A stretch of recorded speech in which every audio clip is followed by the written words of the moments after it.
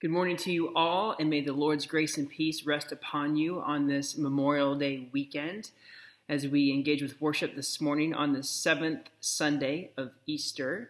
Now, next week will be the celebration of Pentecost as we reflect on the gift of the Holy Spirit in our lives. This gift given to the church and through its power has moved and strengthened and sustained us as a community of faith, both in times of consolation and in times of desolation, in the normal and the abnormal times that indeed we find ourselves in. So that's next week at Pentecost, next Sunday, the 31st. This past Thursday, on May 21st, was the Feast of the Ascension that was celebrated worldwide. This is a day that the church recognizes and reflects upon Jesus after hanging out for about 40 days post-resurrection. That he ascends into heaven and joins his Father in heaven. And like many in the world, Jesus is now working from home. You're welcome, church. So the church in these 10 days, always 10 days between the Ascension, the Feast of the Ascension, and Pentecost, again, where the receiving of the Holy Spirit, finds itself in a liminal space. So back then, the church was not quite ready or equipped to be the church, but it is asked to go deeper into love within the community during this time of ambiguity, uncertainty, and waiting. Okay, and I believe we also have an invitation looming for us as well to practice loving without the bodily presence of the resurrected Christ. May we, as a church, learn afresh. Okay. The skill of loving God and uniting in community in this time of ambiguity, uncertainty, and waiting. So I want to shift gears here a little bit. So all my life, I've been a devoted, committed, passionate follower of the Los Angeles Lakers, the NBA team, Los Angeles Lakers, right? Magic, Kareem, so on and so forth. Why a Laker fan growing up in the cornfields of Iowa? Good question. Well, my dad was a devoted, committed follower of the Boston Celtics. Loved Larry Bird. And so, I mean, what is an Enneagram 8 supposed to do? The need to be against my dad. So I became a Laker fan. Showtime. Right. It's a great rivalry in the 1980s to enter into. So when this documentary, The Last Dance, came out about the dominant team of the 90s, the Chicago Bulls, I wasn't so much interested being a Laker fan at all. I wasn't interested until, that is, I began watching the first episode. This documentary is just so well done. All 10 episodes.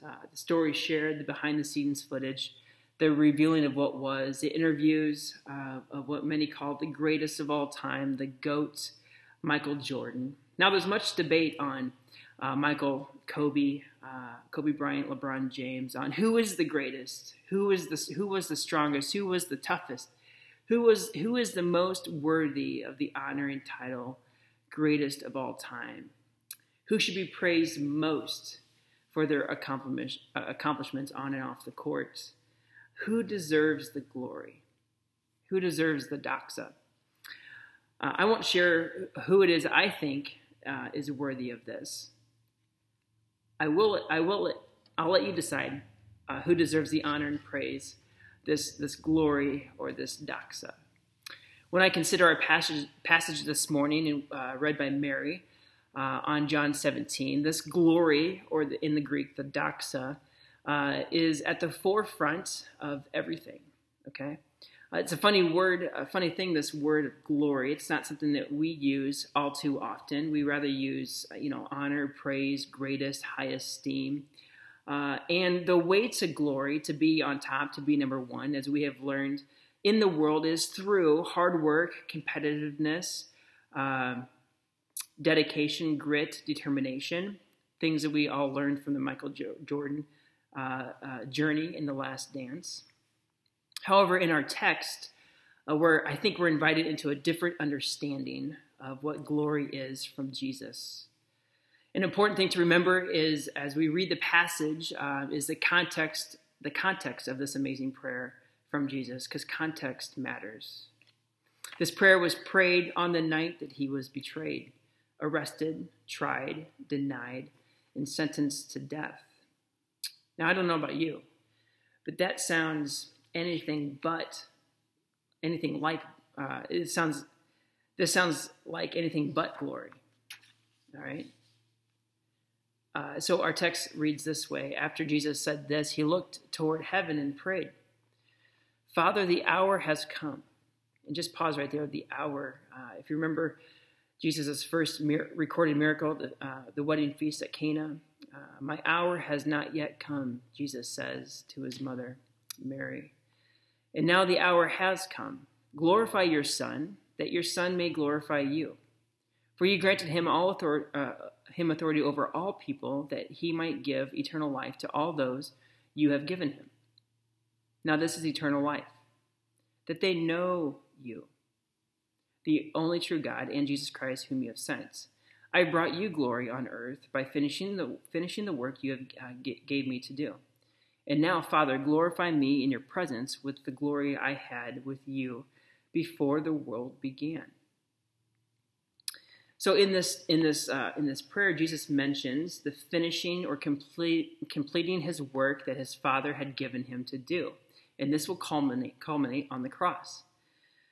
The cross is perhaps, just as I consider the cross, is perhaps the opposite of glory, right?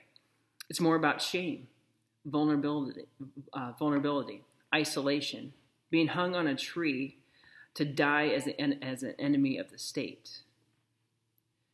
This, to say the least, this work on the cross, unexpected to be sure. But the cross can represent something more for Jesus. It can represent complete identification with humanity. Okay, complete identification with humanity.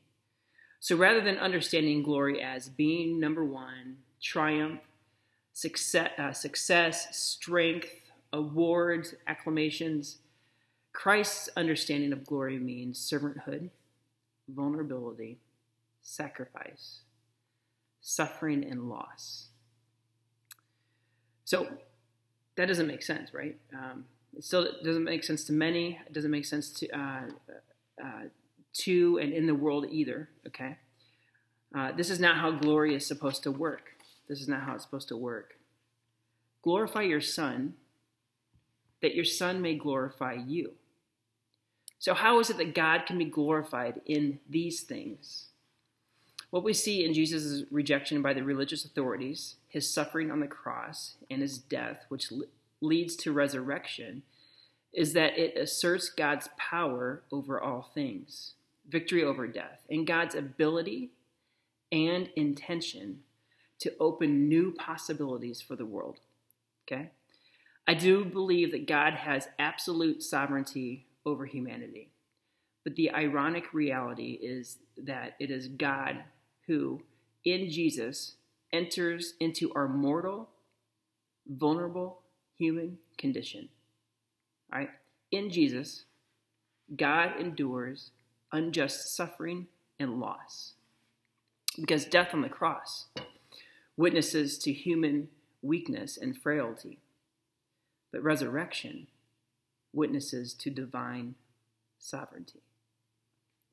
So what is revealed then in God's complete embrace of our what is revealed is God's complete embrace of our weakness out of his love for us. Could it be that in Christ, God chooses to give up divine sovereignty and embrace empathy and identification and solidarity with his creation?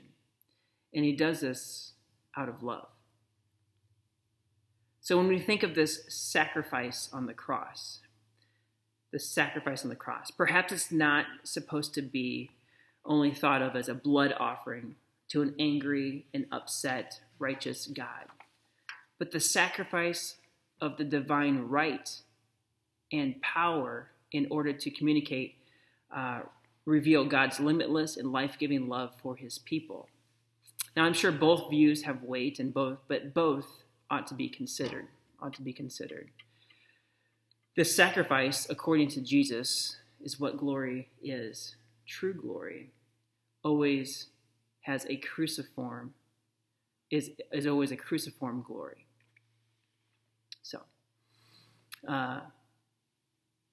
So that's the first section of our text today. Jesus prays for himself, as it says in the heading, but Jesus prays for his disciples. Now, so we turn to what I envision as one of the most sacred, holy, intimate moments that Jesus has with his closest friend as he prays this prayer. Okay, there are a couple of times where Jesus speaks of knowing. Okay, one in the first section. Now this is eternal life, that they know you, the only true God, and Jesus Christ, whom you have sent. And then twice in this section, he says, they know that everything you have given me comes from you. They knew with certainty that I came from you. So each time this word gnosko, it's a Greek word, in the usage in John's gospel has a strong emphasis on the idea of relationship. Repeatedly throughout John's gospel, it says to be in relationship with Jesus is to be in relationship with God, with his Father. It is an intimate, even mystical knowledge that Jesus speaks of here. The intimate knowledge, relationship, this gnosko, which brings eternal life. It comes by revelation, not by reason. It is a gift. It is not an acquisition. So earlier, John in chapter 3 says to Nicodemus, he calls it being born from above, being born from above. So I think we need to be super, super careful in this text to not turn it into those who have the knowledge and those who don't have the knowledge. Jesus here is speaking and indeed praying about those who know him, not about those who do not know him, okay? As a dualistic understanding of the text would lend itself to. Because remember back in the first section of the prayer, in verse 2, it says, "For you granted him," that's Jesus, "authority over all people, that he may give eternal life to all those you have given him." Now, might this be an exclusive way or an inclusive text? Those given, meaning those given to Jesus and those given to the world. Is this an individual distinction, i.e. believers and non-believers, or may it be an internal distinction? Meaning that we all fight our own worldly inclinations for greed, power, and glory. Our own doxa, that is. I love how one commentator says it. Some interpreters find here a Gnostic-like attitude towards the world. Okay, the world meaning the place we find ourselves in. So it's this Gnostic-like attitude, the conviction that all matter is evil and that liberation comes through special knowledge, okay?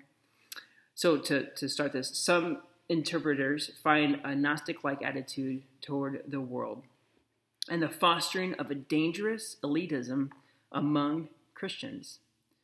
But there need be no suggestion that God or Jesus has abandoned humanity in general or lost interest in the world's welfare. John 3:16 should lay such a thought to rest. Rather, the fourth gospel takes a sober position towards the church's situation in the world.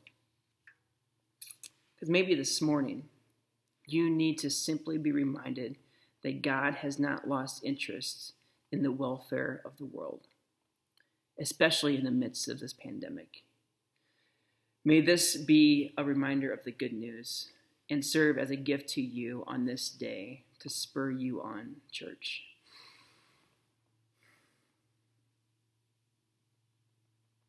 So as we continue and actually begin to wrap up this morning, I want to turn to what it is that, exactly that Jesus prays for regarding his followers, which throughout the corridors of history is a prayer for us here today as well in this season that we find ourselves in. In verse 11, Jesus prays for protection. Jesus prays for protection. It's an intercessory prayer from his heart. He asks God, his Father, to protect his friends. Now, I'm wondering, have you ever prayed a prayer that God didn't answer?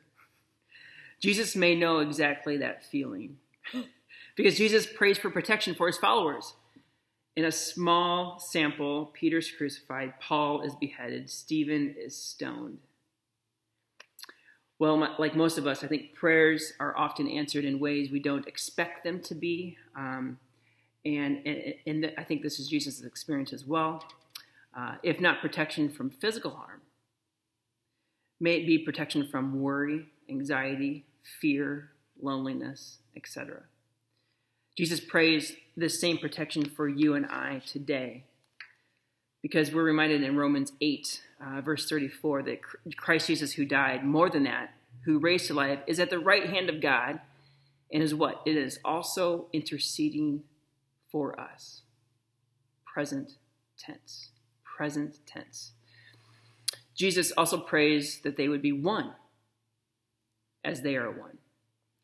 Now remember, this is the end. This is the end for Jesus. Jesus is about to leave. He's not going to retire and go play baseball and then come back later. No, this is for good retirement, okay? He will be physically present with them no longer. No longer. So how is it that they can continue to be one even though physically separated from the disciples, right? This, in a significant way, leads us to Pentecost. They are separated yet still one, and that is one in the Spirit. One in the Spirit. In our time of shelter in place, quarantine, homebound, or shut in, may we rely on this same Spirit to experience this oneness that Jesus prays for, as we too are not physically present with one another. May there be a unity among us by the Spirit in this season as well. So Jesus prays specifically for protection and for oneness. I mean, just how powerful, moving, and intimate this scene must have been. So I want to invite you this morning to imagine with me for a moment that you are with them on this very night. You are with Jesus and his disciples on this very night. You are in the room. What do you see? What do you feel? What do you smell? What do you sense in this moment? What do you sense in your mind? What do you sense in your heart? Any noticings from your body?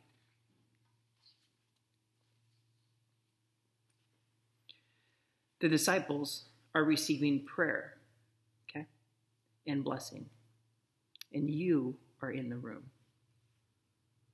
So the question is, what are you hoping Jesus might pray for you? What is it that you are in need of today? What is it that you are in need of in this season?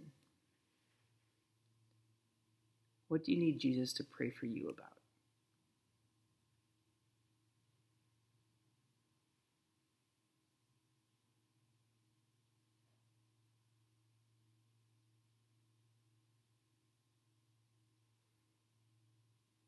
Now, as followers of the King of Kings and Lord of Lords, may we emulate Christ's example. So at some point today, on this Sunday, it's the encouragement to reach out to someone and invite them to share with you how you might be in prayer for them. And ask them to be in prayer for you about something. This could be someone from your family. This could be someone from your church family. This could be a neighbor. It could be a coworker. So that's the encouragement today on Sunday, to do this, to pick up the phone or text and invite that question regarding how you can pray for someone and how they might be in prayer for you. And then on Monday, do it again. And Tuesday, do it again. And Wednesday, do it again. And Thursday, do it again. And the day after that, do it again. The day after that, do it again. And the day after that, do it again. And the day after that, do it again. And the day after that, do it again. And the day after that, do it again. And the day after that, do it again.